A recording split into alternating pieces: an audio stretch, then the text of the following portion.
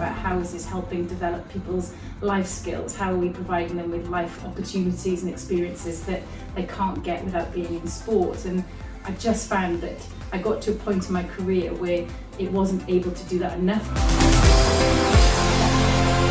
So welcome to Brave Bold Brilliant podcast. I'm here today with Sarah Jones, who is the director of the Prince's Trust here in Wales. Sarah, nice to see you. Great to see you. Welcome back to your second home. I'm a regular here. I just make a brew, you know, help myself. And it's taken a while for us to get this in the diary, hasn't it, Sarah? It has. Yeah, you've been trying to pin me down for about 12 months, I think. So finally in the hot seat. Very tenacious, very tenacious. But and you were saying earlier, before we press record, that you hate doing when it comes to talking about yourself, camera and a mic, you find it quite uncomfortable, but when you stand on stage with a lectern in front of hundreds of thousands of people, you're very comfortable. Yeah, strange mix. It is a strange mix. So why do you think that is?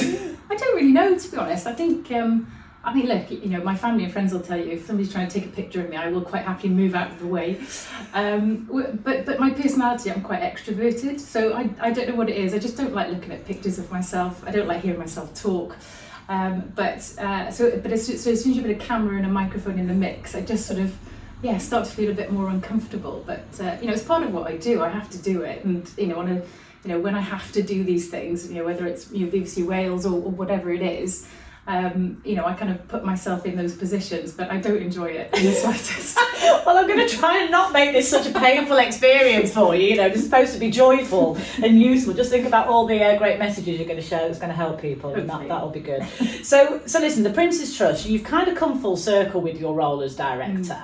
And I know a little bit about your kind of personal story and what have you, but it is very meaningful as an organisation for you, isn't it? Linked to kind of your early start in life. So can we start there, Sarah, just to kind of bring it to life, and then we'll talk all about your amazing career in sport and now in the charity world and what have you. So yeah, early years, and how does the Prince's Trust sort of hold such meaning for you? Yeah, sure. So early years, grew up in Blackwood in South Wales, went to Kevin Forrest Junior School, went to Blackwood Comprehensive School. And at the age of 8, I think it was, somebody said to my mum, does Sarah want to go and play short tennis, which is now known as mini tennis and things like that in Risca Leisure Centre. And apparently she asked me, I said, yeah, okay. And I could just play the sport. I was naturally talented. We don't know where the talent came from. Nobody else in my family played tennis or did any kind of sport.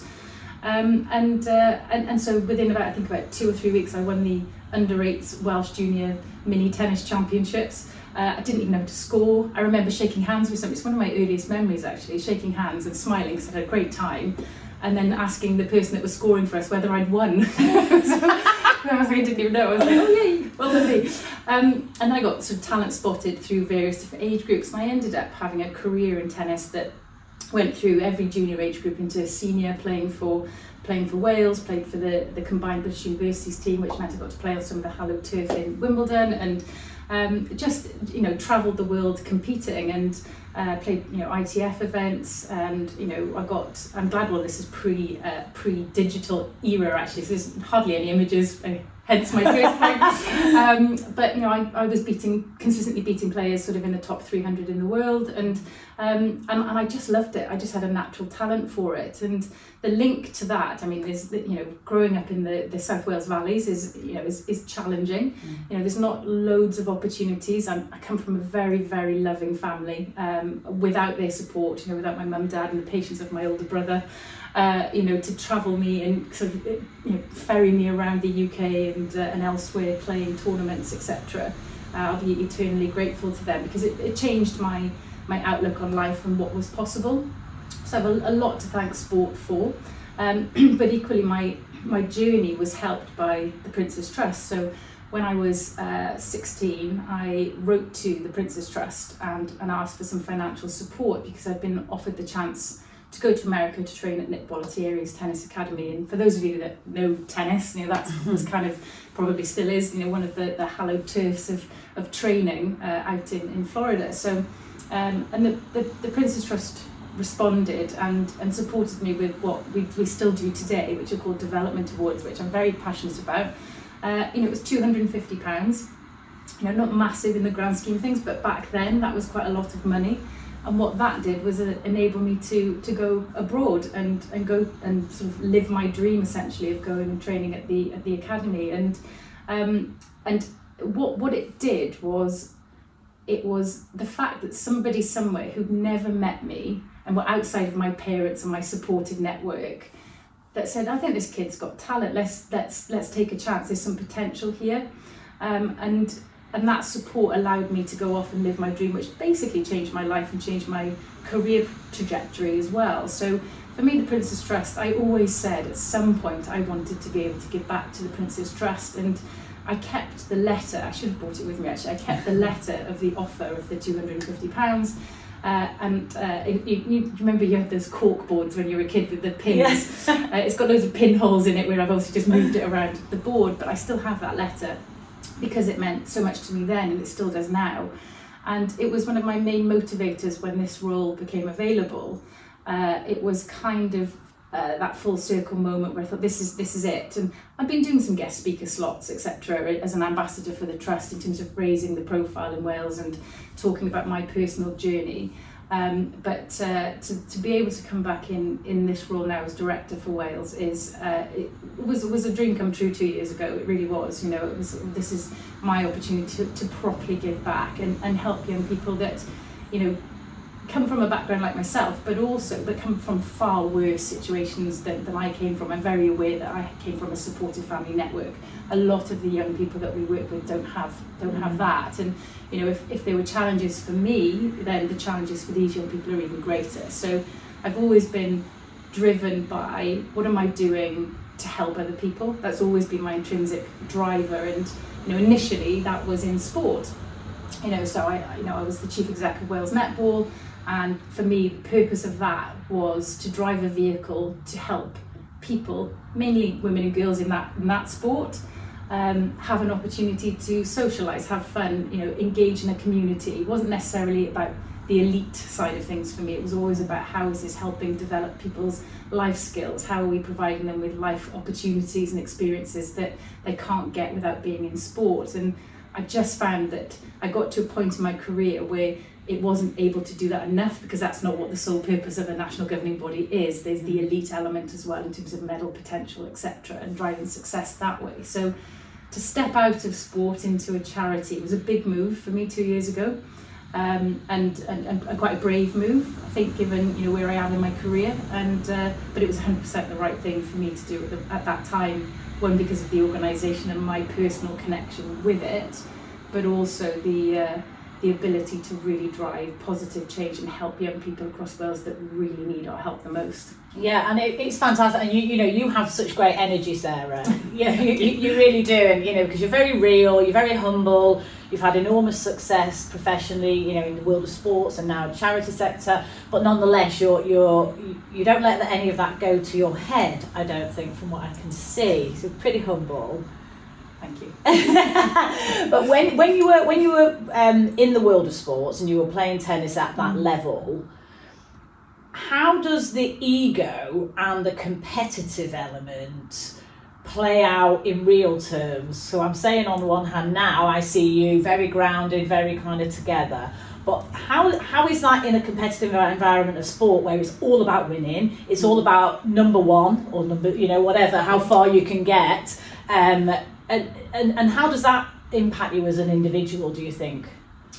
I think there's good and bad for it. I think, look, I am a very driven individual. I always have been, and I don't know whether that's just how I was born, or whether that's just you know, what I've learned, you know, coming from maybe a more difficult background, and you know, you kind of become a bit more resilient. But I've never, I think sport, particularly individual sport, you are very self-reliant. Yes, you have your coach or whatever, but ultimately, particularly when you're in the early stages of a career in an individual sport, success is yours, failure is also yours, and you are the only person that can be held accountable and responsible for either of those things. And it's how you respond to those in whatever given situation and whatever age you are. You know, and there were different responses I had at different ages to each of those situations. But I think intrinsically then that makes you who you are, and it builds your character. So sport I have a huge amount to be incredibly thankful for.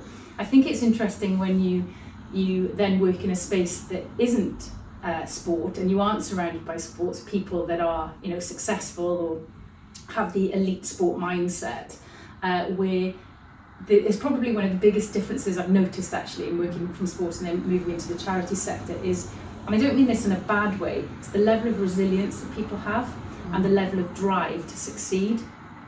Whereas, you know, sport, it's all about marginal gains. How do we do that better? How do we do it quicker? How many more reps of those do I need to do to really excel and be the best that I can be? And then there is the same intent and the same passion, such passion in the charity sector for what people do. But sometimes it's a little bit sort of flip-floppy as well. You know, that killer instinct, that it's probably not the right word, the killer instinct, but it's the real ability to really refine and go, that's what we need to do more. We really need to push that extra bit in this space to really gain the success that we want. There's a real difference in that space, and neither is right or wrong. And I think I'm a better leader now for having been in the trust for 2 years, in terms of getting a far better balance. And I think perspective is really, really important in terms of how you make decisions, how you respond to people. And I think sport gives you the ability to really flip skills from one thing to the other, it gives you a level of resilience that I'm not sure any other sector can give you. And actually, you know, you make an interesting point. You've been in the role pretty much nearly 2 years. Yeah, last week. Yeah, so congratulations, happy anniversary. But that discipline and that razor-like focus and that drive, how have you then applied that, do you think, in the role here as Director of Prince's Trust in Wales? And how have you got that balance? And has that shifted from when you first came in, new to role, all shiny and excited, and then 2 years in? So yeah, how have you actually applied that in the right way, do you think? Yeah, I think it took a while. And I think my team, I have a great leadership team here. And it took a while where they were all kind of going, this woman's slightly mad, you know. I was like, well, how do we do that better? How do we get more young people? You know, we should be able to work with more young people than and so there was a level of me needing to understand the process that works within the charity as to, well, okay, in order for us to work with these young people here, we need to do all of these things first. And then it was, we just need to, you know, we just need to go, come on. and actually, Sarah, there's a whole load of things here we need to understand about those young people that need more individualised support, those that need more sort of hand-holding, or more, and those that are easier and able to kind of get on and do things, you know, a little bit more independently. And the whole myriad of support mechanisms that are needed within that. So for me, there's been a level of shifting accountability, accepting accountability, and really being part of a cohesive team unit. I think that was something that was slightly lacking here that isn't now. And actually that we're all moving towards a collective goal. Where do you sit within that, and how do we do that? Because ultimately, if we do it really well, we affect positively more young people and really affect the lives of those young people. So for me, it's been about giving real clarity on direction, real focus on, we need to do this together. It's a team approach, and I think they were good in that anyway. But it's just the refinement of that, and actually being able to go, actually we got that wrong, and be accountable and be okay with that. And go, okay, well, let's just do it better next time. So I've learned a lot in my 2 years of my team that I think they've really helped me be a better leader, a better decision maker, and I also think hopefully they might tell you different later, in terms of that real clarity, and that it doesn't matter if we've got it wrong, just go again, and that real consistency and that resilience piece I was talking about that you get from sport, of it doesn't matter how many times you get knocked down, it's how you get back up that's a test of your character, and how you then respond to those situations, whatever those might be. So I think I've given them a different lens, shall we say, in that space as well. Yeah, I mean, you make that, as you're talking, a lot of this is resonating with me, because I've certainly had times during my career where I'm so ambitious and I always want to do it for the right reasons, but then it's hard because not everyone is going to work at the same pace, not everyone's going to have the same objectives as you, so trying to bring the team and all the stakeholders with you and being aware of the sharp elbows at times is something that I've had to kind of personally learn. I mean, when I work with organisations today, and it is aligned with the brand actually, I always say there's 3 parts to whether you're running a charity, running a business, or a sports, you know, in the world of sports. Brave, leading yourself and how you can be the best leader. Bold, leading the organisation, the business, the strategy, and all of that kind of good stuff. And then brilliant is the teams, you know, that's like bringing a team together, high performance. So those 3 elements. So leading yourself then, that side of it, and how you've kind of adapted and changed. What do you think has made, well, you've talked about sport, and you've talked about the synergy between sport and the charity sector. What do you think have been the key things that has helped you develop as a leader outside of kind of doing the do, if you like, and being on the ground? You know, are there other things that have helped you, whether it's mentors, whether it's coaches, whether it's personal development, whether it's looking after your own well-being, you know, because there's a lot around being the best version of yourself as a leader. It's not just doing the work and having a team there, but any other things that have helped you sort of step up, do you think, and be a better version of yourself? Yeah, I think this is a really interesting question, because, you know, a lot of people say, oh, I've got mentors, I've got a coach. I've actually never had that, and I think it's probably something that I should have had and probably should have now, and it's possibly something I need to look at, but I've never really found that person that I've kind of gone, yeah, I'd like to have these conversations with you. I'm a very private person, so I find it quite difficult sometimes to kind of just talk about things naturally and freely that potentially can affect me personally. So I've never had that sort of mental coach role to kind of fall back on to kind of guide and steer. I've very much made decisions sort of in my own space and through sort of my family network that are around me. So I've always found that interesting, because it's an area that I think I would really benefit from, but it's just not happened. And I don't think there's anything wrong with that, but it is something that's sort of in my mind. I think some of the things for me is I like to learn. Not your traditional learning. I mean, I was good in school, you know, my brother's straight A student, I'm a 2 A's, 3 B's, 5 C's kind of person, but you know, there's a whole level of learning that if I go into something new, I want to learn, I want to know as much as I can, you know, and I don't want to be the expert. There will always be people that know more than I do, and I'm really aware of that, but it's that continual education and learning for me to really grow into whatever space I'm in. And you know, I'd say the other thing that has probably helped me is sort of the health side of things. So you know, being in sport all my life, you know, having the physical outlet, in whether that was playing tennis or whether it was swimming or whatever it was, able to keep sort of that healthy mind, healthy body, you know, all of those things, or the other way around. You know, that for me is really important. And that's something I've really struggled with progressively over the last 10 to 15 years, with a really severe back injury.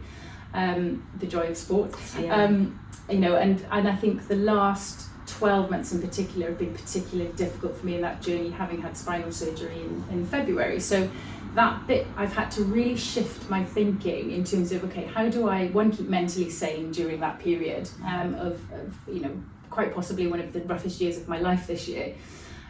For somebody that's physically active, is, you know, mentally quite strong, how and it challenged me beyond anything I've sort of experienced before. So, you know, that ability to shift my thinking and be okay with where I was at that point in time was quite difficult to start off with. But I actually started to say, okay, I want future Sarah in 12 months time, we're at 10 months at the moment, you know, to thank the work that this Sarah is currently doing. And I've had that in my mind since pretty much day one since the surgery, to actually get myself in the right mindset that I'm not going to be able to do what I want to do. I'm going to find it really frustrating, but be okay with that. And then just gradually, you know, keep doing the rehab, keep doing, you know, which I've done every single morning religiously for 10 months. You know, I've now started swimming, and, you know, all of those things that are part of the journey, and allowing myself to be okay with where I am in my journey at the moment, you know, and not still expecting myself to be, you know, off. I'm going to say running marathons. I've never run a marathon in my life, but, you know, that kind of mentality that you have as a sports person, to continually push yourself for better. I've had to shift that space over the last 12 months to, it's okay with where you are right now. Yeah, and it is about being kind to yourself, isn't it, in those situations? You know, I think you know, if you're an ambitious person, if you're a competitive person, you want to win, you want the best for your teams, for all the people that you serve, etc. You know, it's very hard to actually go, well, no, hang on a minute, slow down, be okay with this phase. I am good enough, I've just got to work through this, and what comes out the other side will also be good enough. But it's hard because we often beat ourselves up, don't we? We're not doing enough, we're not doing it fast enough, and I think it must have been a very, very challenging year for you. It's amazing I'm still engaged, to be honest. Well, yeah, relationships, I mean, that's it, relationships, they take a bashing, they really do. And you know, you mentioned the injury, and you said 10 years of having had, you know, sort of some challenges with your back. Was it that side of things that made you shift out of sport? You know, because that journey was, you were on a trajectory in the world of tennis, and then you shifted into the coaching for Wales. What was that bit in between that kind of made the shift? Was it the physical side of things that meant you weren't going to carry on in the world of tennis, or was there an event? Yeah, there's two things really, and I've never really properly reflected on this, so it's another good question. So I think the first thing was physically, my body just went, yeah, no, this is just not, you can't carry on doing this. So, you know, I remember I was playing I think it was actually what we called Senior Welsh, which was the Welsh International event in Swansea, and I hit a serve and I tore all the ligaments and tendons down here, and I chipped off a bit of bone. I literally couldn't move my arm.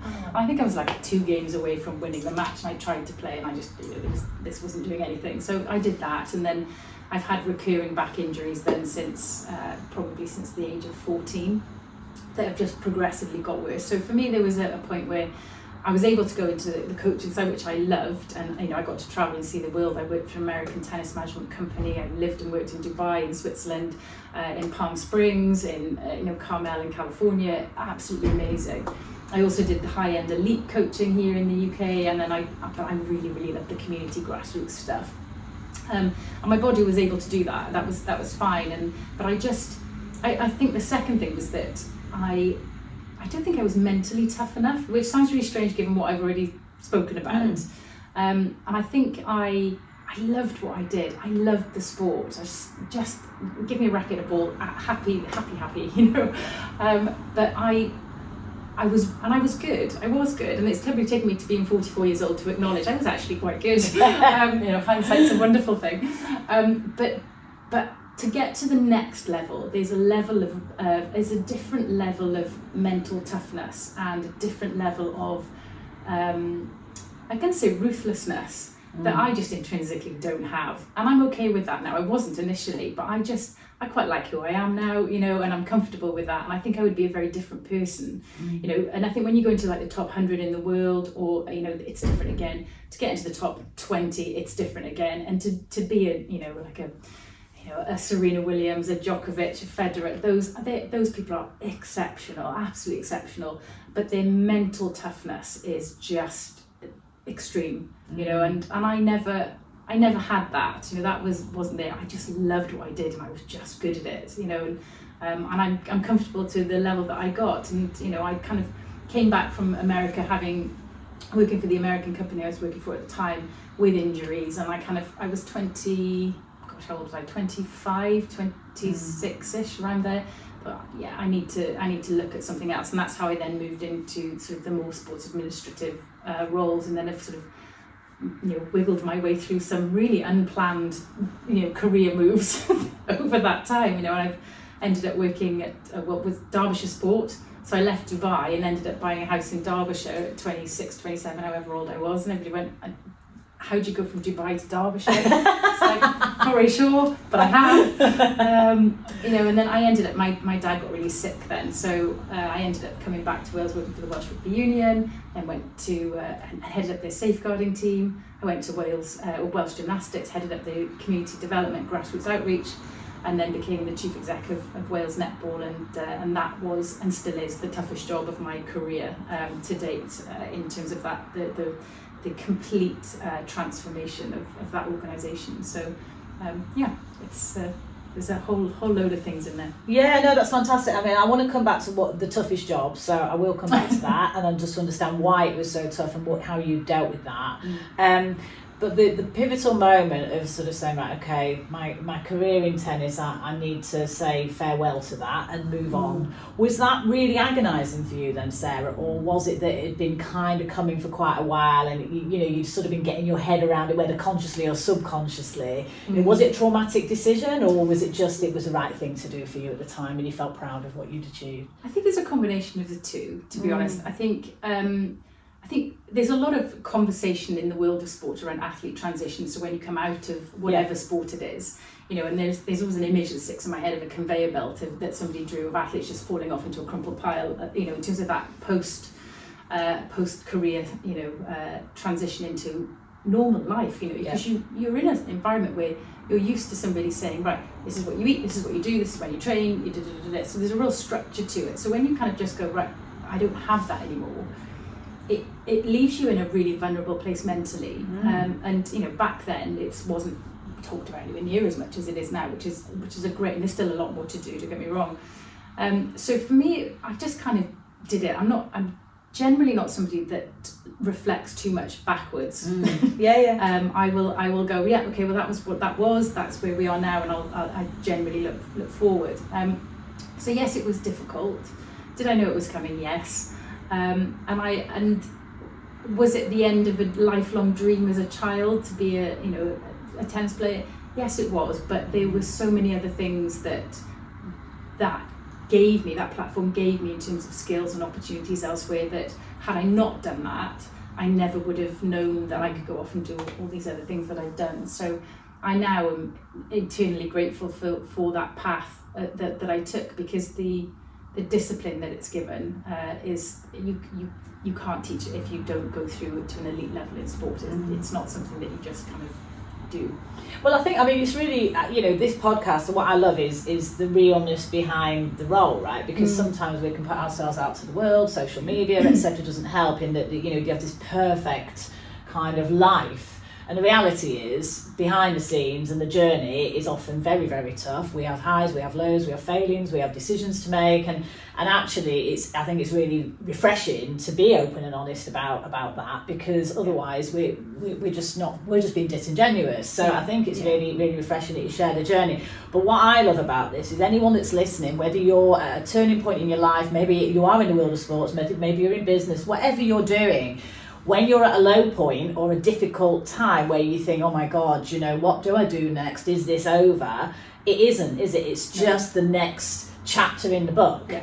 And, you know, the way that you've reinvented yourself, but taken the skills that you've learned from your early professional sporting career into coaching, then into charity, you know, it's all layering on top, isn't it? All that experience makes you who you are today. And I think it's fantastic that it just shows that there isn't just one path. There's multiple journeys we can take and multiple decisions. And so I think that's really refreshing. So well done. Now let's come back to the most difficult job you've had and why that is. So we've got long enough for this one. Don't you worry, we're all good. So the most difficult job you've had. Tell me about that. Chief exec of what was Welsh Netball, but rebranded by the time I left as Wales Netball. So, you know, a small to medium-sized national governing body. So the lead organisation for the sport of netball in Wales. So part publicly funded through Welsh Government and Sport Wales. And then a membership body as well combined with that, and then obviously generating sort of commercial income streams as well. So quite a broad range of income streams that come in and come out of that organisation, with you know, the ambition to be you know, in the top 10 in the world as a Commonwealth country, to play and compete in Commonwealth Games, and then also to have, you know, a really broad base and a large base of women and girls playing the sport, you know, and boys now as well. Which is great, you know, in terms of really growing the sport across the country. So I took on that role in 2016, so January 2016. I'd done a 6-month secondment just to kind of fill a gap they'd had, and then got offered the role full-time January 2016.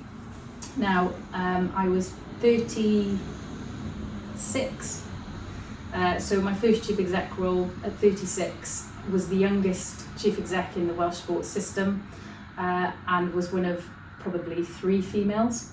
So a very difficult environment to step into, and I look at it, as I was inexperienced as a leader at that time. So huge amount of learning.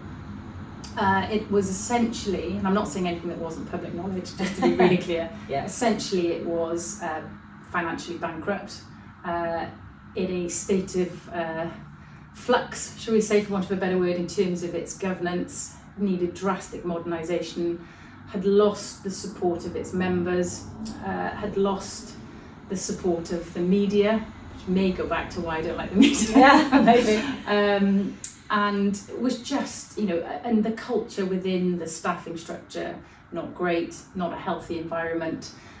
So a lot of challenges. It was pretty much as low as it could have gone. I think they'd lost something like 2 or 3 chief execs in the space of 18 months before naivety here jumped in and went, oh, somebody's got to be able to fix it, which was actually, now when I reflect on it, that naivety was probably what got me through it. In terms of, I was just passionate about the fact that this was the biggest female sport in the country at that point, that somebody needed to be able to fix it. And I thought, God, let me at it. And that's kind of where I've honed my craft, as it were, as being a fixer, unintentionally. But I tend to not like things that are nice and stable and swishy and kind of just need managing. I like a challenge. I like to fix things, and then I like to move on and leave it for somebody else to do the next bit. So for me, that role was, there's no other word for it other than brutal. Really brutal. Hostile. I think it's challenging when you're in a sport that's fully female. I really do. That's a challenging space. It's not overly supportive space. But I firmly believed in what that sport did and the power of the sport and how amazing it is. If you've ever watched elite netball, international level netball, go and watch the Cardiff Dragons. Their season kicks off shortly, actually, in Cardiff here. Just amazing. The Super League, amazing. International netball playing at Commonwealth Games level. Those athletes, those women that a lot of them aren't full-time athletes. So they're doing it in and around their day jobs. Just incredible, absolutely incredible. If you ever need to be inspired, go and watch some international level netball, or the Super League. Just phenomenal. Anyway, and I really wanted to help. I was really driven by wanting to help pull this organisation out of the doldrums and put it back on a level playing field. And there was a 4-year window, so from January 2016 to January 2020, the organisation went from being bankrupt to having, I got it to a position where it had 6 months of reserves because it didn't have any reserves. Wales were back in the top 10 in the world from a Commonwealth perspective. The Super League franchise were at 7 or 8 in the league out of 10 teams, which they kind of got off the bottom. And we'd grown the membership from around 6,000 to over 10,000, and we had 40,000 children playing through schools. We'd done some of the biggest commercial deals that the sport had ever seen. And built some really solid foundations, completely modernised the board, governance structures, etc. So it was then on a much firmer, sort of solid financial footing and governance footing, which is never the sexy stuff. That's not the stuff that you get the accolades for. It's the bricks and mortar. Yeah. But it was challenging. There were blocks every step of the way, and it did feel like there were personal attacks on me.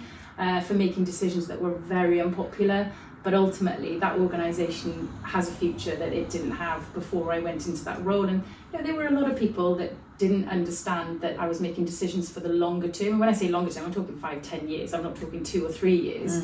And it kind of really taught me that there's not many people that can see the vision and then put the blocks in place to actually deliver strategically to be able to, to bridge the gap from A to B.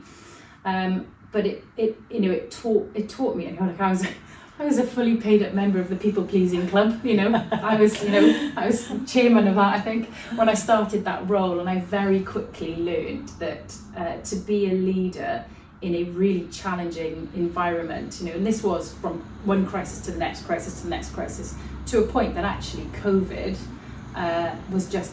We were so used to being from crisis to crisis to crisis that it was just another crisis. And when I look back at it now, that's how I viewed it. It's like, it's just another crisis for us to fix. It's fine. And there was a level of resilience that we had in that team that allowed us to do what we did to get it through COVID as well. So there's a whole level of learning that you can't be a paid-up member to the people-pleasing club. You have to make decisions that are going to make you unpopular, and you have to be okay with that. Because as long as you're making those decisions based on this is the right thing for the long term of the business, of the organisation, and it's going to be better for it, it's that shorter term pain for longer term gain. I think it is, you have to be really, really comfortable and confident in your decisions, that they are coming from a factual place and they're coming from the right place in terms of what comes next for that sport organisation and the people that are within it. I think I kind of liken it to a storm almost. I learned a lot that, you know, a storm, there's one thing that every storm has in common, is that it passes, and that you have, the rain comes, it sort of washes everything away, but what it leaves is the meaningful bit. And for me, what I learned was that, you know, you're never ever going to grow. You grow because of the storm, you don't grow despite of the storm, essentially. And in those things that you learn, you can't learn on a sunny day.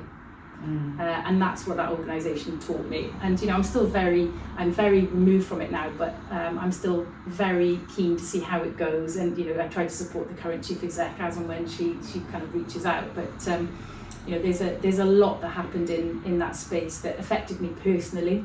I really, really had to challenge my sanity at points, because it got quite nasty at stages. So I'm incredibly proud of where that organisation ended up, and I'm actually now, 2 years on, incredibly proud of how I conducted myself during some very, very challenging conversations.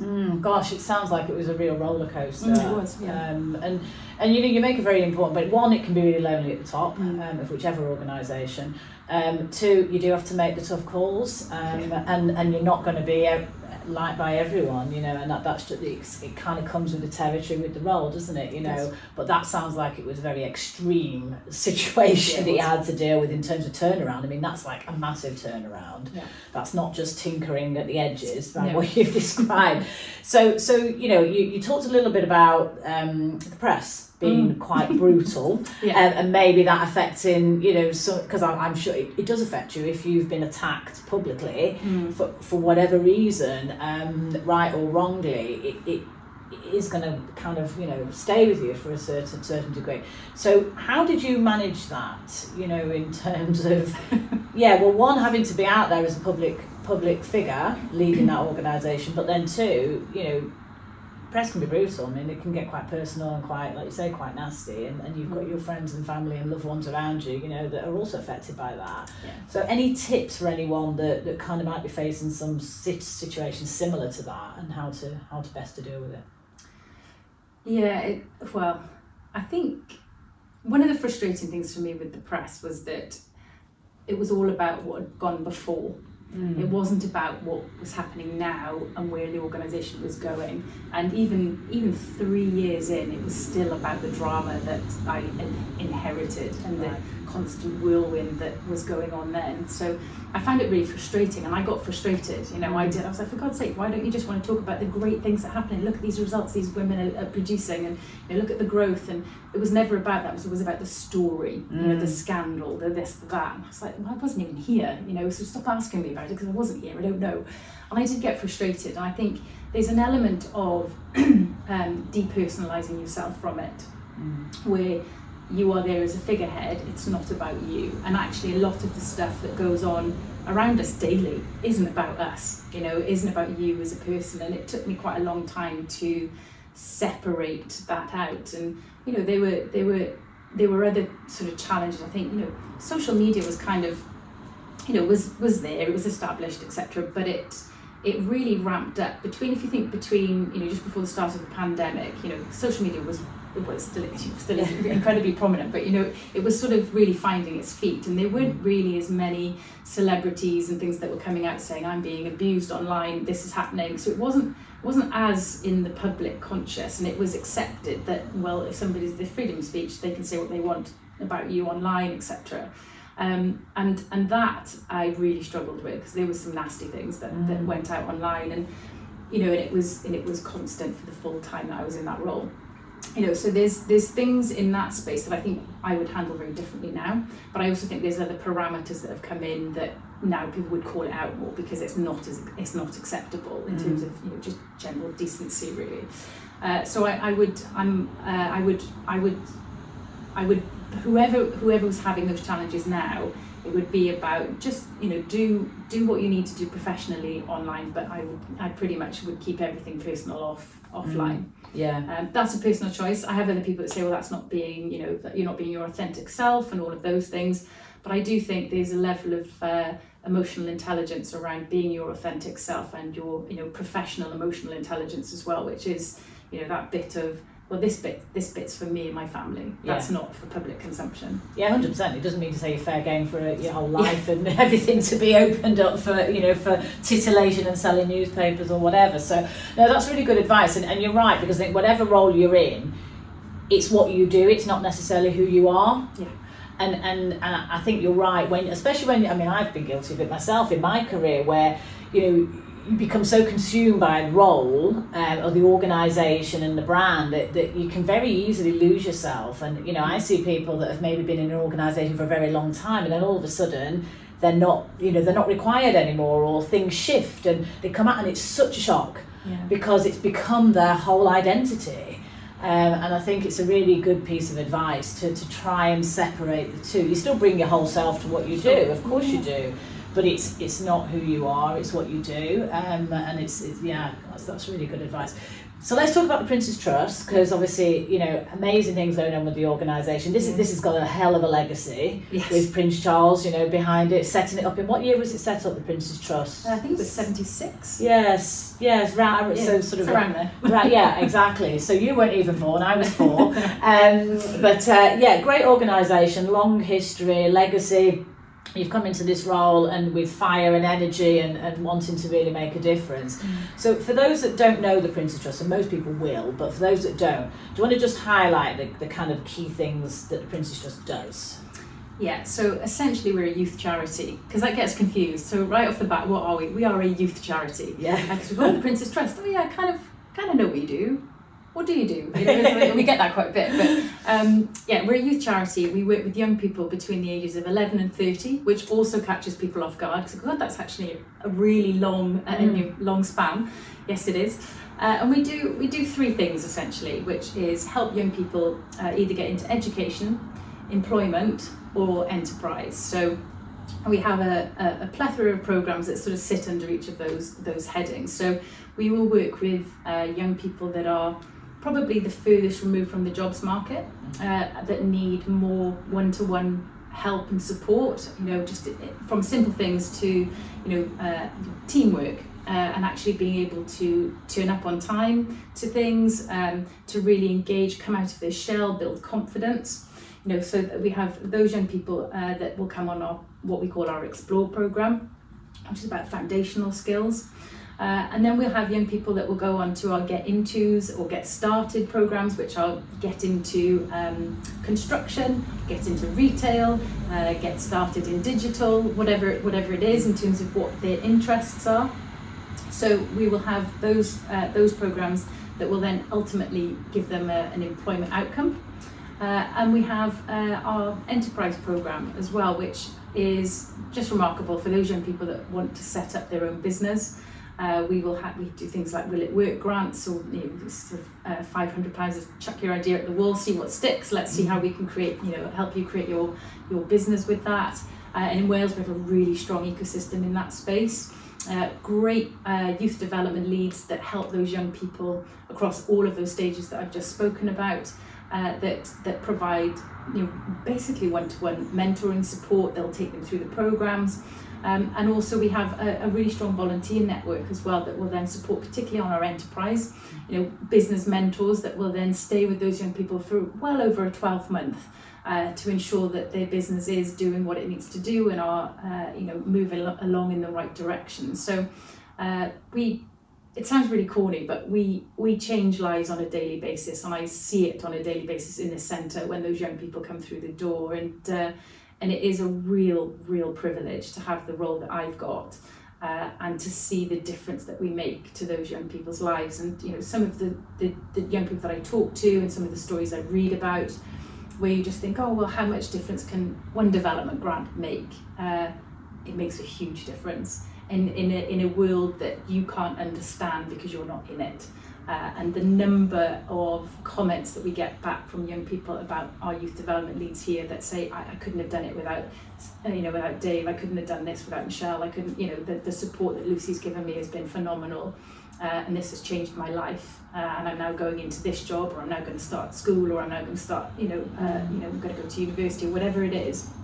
The outcomes are really tangible, and these are young people that are going to contribute to society, are going to contribute to the economy in Wales, and are ultimately going to help make Wales, a better place. And it's a really sobering role. It is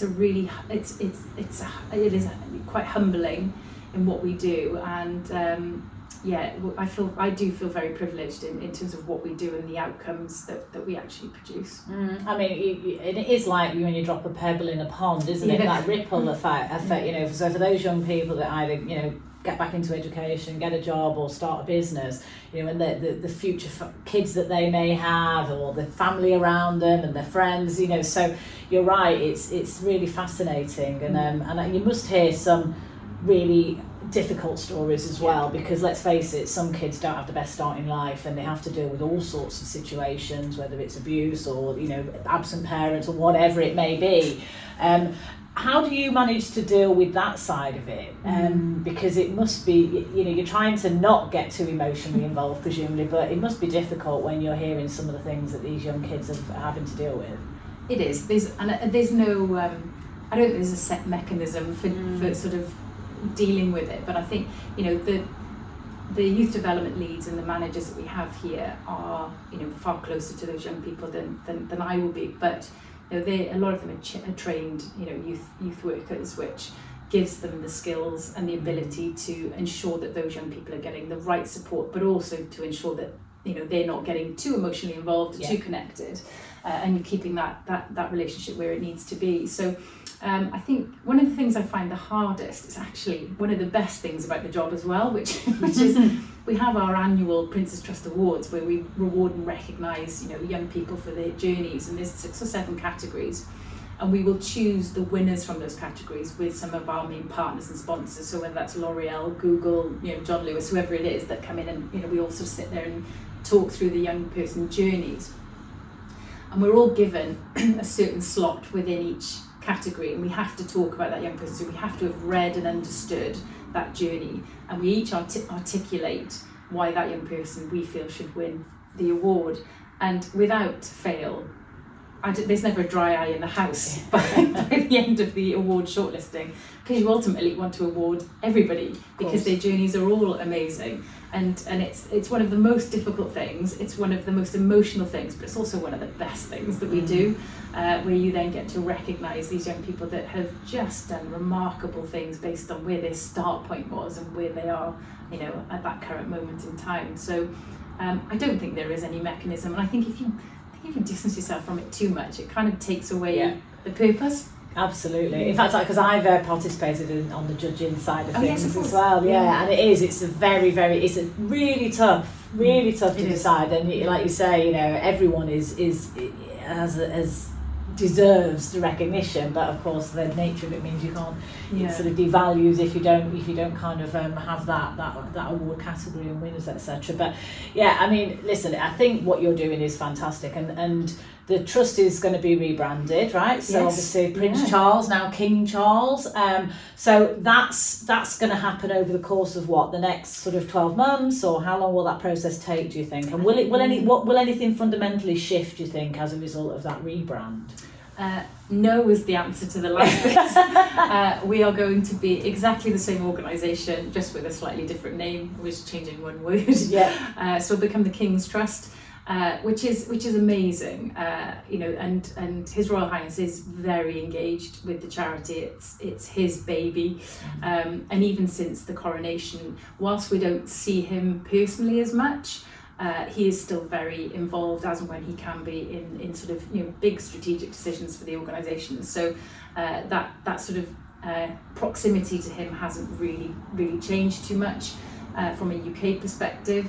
And I think the rebrand, I think the last I heard, it's probably going to take a good 2 years. So it's a big rebrand. So, you know, we're going to probably, you know, you're not going to see much change in terms of the branding anytime soon. But yeah, it's a big thing, because the Prince's Trust Group also has Prince's Trust International in there. You've got the Prince's Trust Charity, the Prince's Trust Group. So it's a massive rebrand to the King's Trust, which I think is exciting and you know, gives us some sustainability and longevity, doesn't it, in terms of, you know, the next generation that come through after, you know, King Charles. Yeah, definitely, because I mean, you could be saying, oh well, hang on a minute, Prince Charles is now King Charles, does that mean the charity disappears, is that, you know, and all of that. So I think it is really good that, you know, the message is very clear.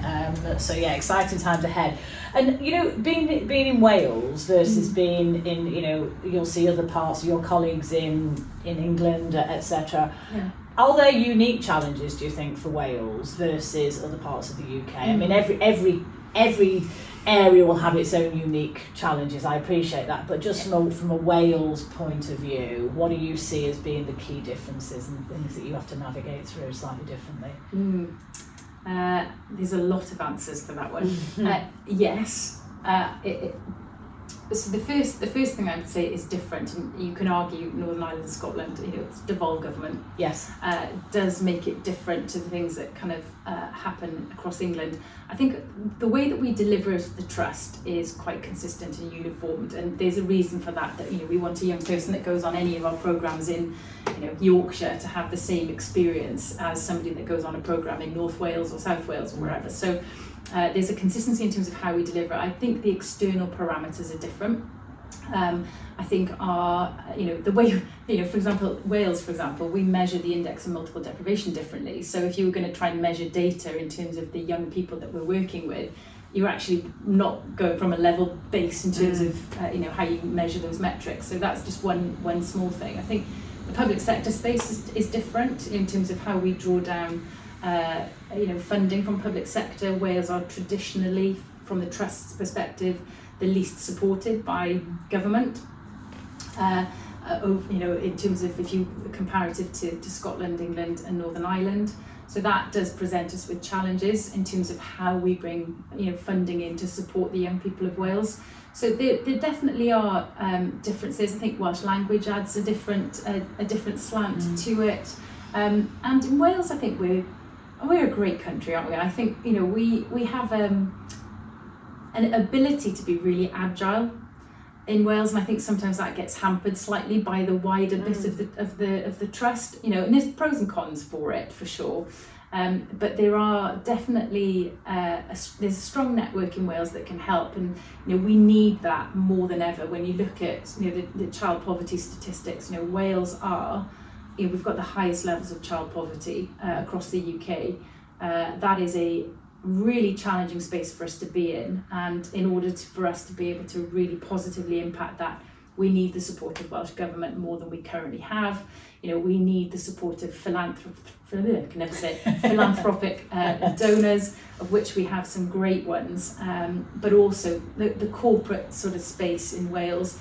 You know, we don't have loads of, you know, really big organisations. You know, we already work with Admiral, which we're really grateful for. You know, and we will work with organisations that come from a centralised contract in London, but we really do need to move in that sort of small SME space in terms of support for the trust, in order for us to be able to really try and shift the dial on some of these child poverty measures that we're seeing. And you know, a lot of the stats that we're looking at post-COVID is that I think it's something like, I think it's over 50% of young people, of teenagers, don't feel that they're ever going to recover from the effects of the pandemic, and feel like they are hopeless in terms of what comes next.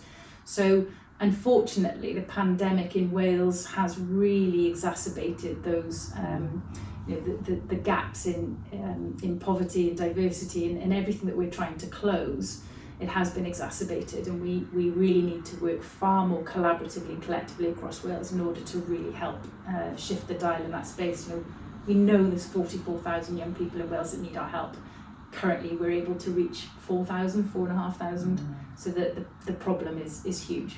Yeah. Well, no, it's interesting to understand the dynamics. And so anyone that's listening to this that wants to get involved, either because they need some support as a young person, or maybe you want to donate and be, you know, help on the funding side. We'd like a bit more of that. Bring your cash, please, everyone. Absolutely. or indeed, if someone wants to get involved, you know, whether it's as an ambassador or helping on the mentoring side, what's the best way for people to engage either with you personally or with kind of Prince's Trust in Wales? How can they track you down? Yeah, Prince's Trust website, just type in Prince's Trust, it'll all come up. There's a Great Wales page on there, you can get hold of us.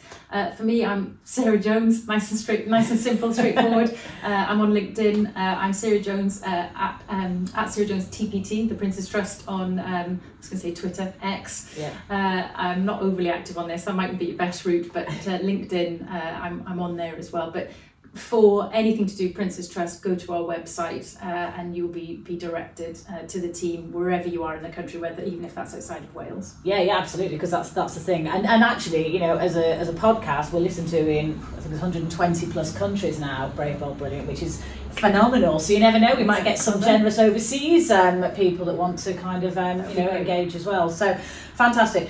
So this year has been a challenging year for you in lots of ways, you know, and particularly, you know, you talked about your spinal surgery and just sort of, you know, obviously the challenges of being the director here as well and the opportunities that you've got.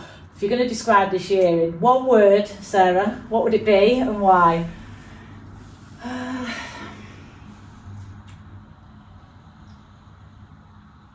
I have two? One for personal, one for professional. I'll let you have two. Yeah, I don't normally, but as it's one for each, that's fine. You can break the rules. You see, always disrupting, always pushing the boundaries. One, can I have two? Yeah, you may have two. Go for it. You don't ask, you don't get. I agree.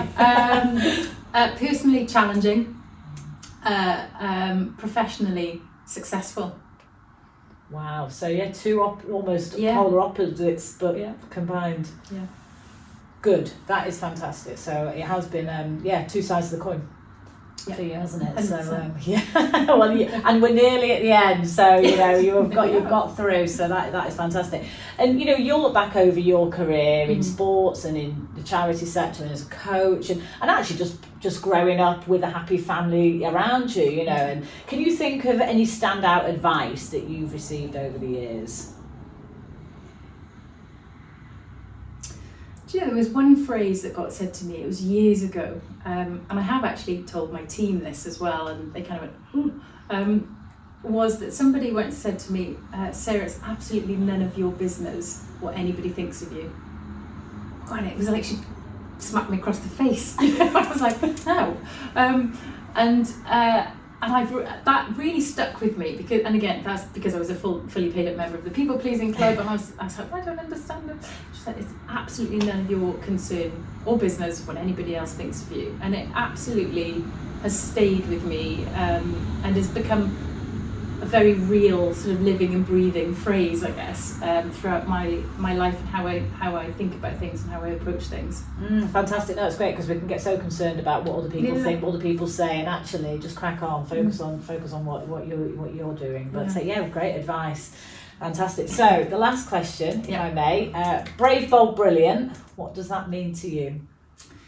Yeah, gosh, it can mean so many things. I think for me, brave is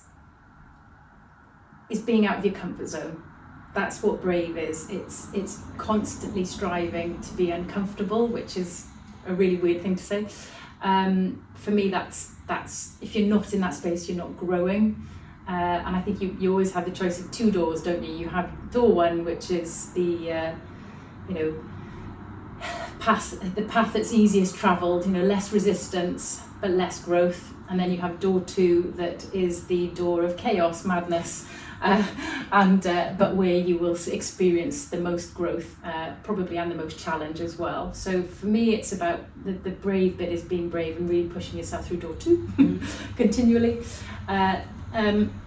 Bold is being brave enough and bold enough to go, I'm enough. As I am, I'm good enough. And I think for women, we struggle a bit with that.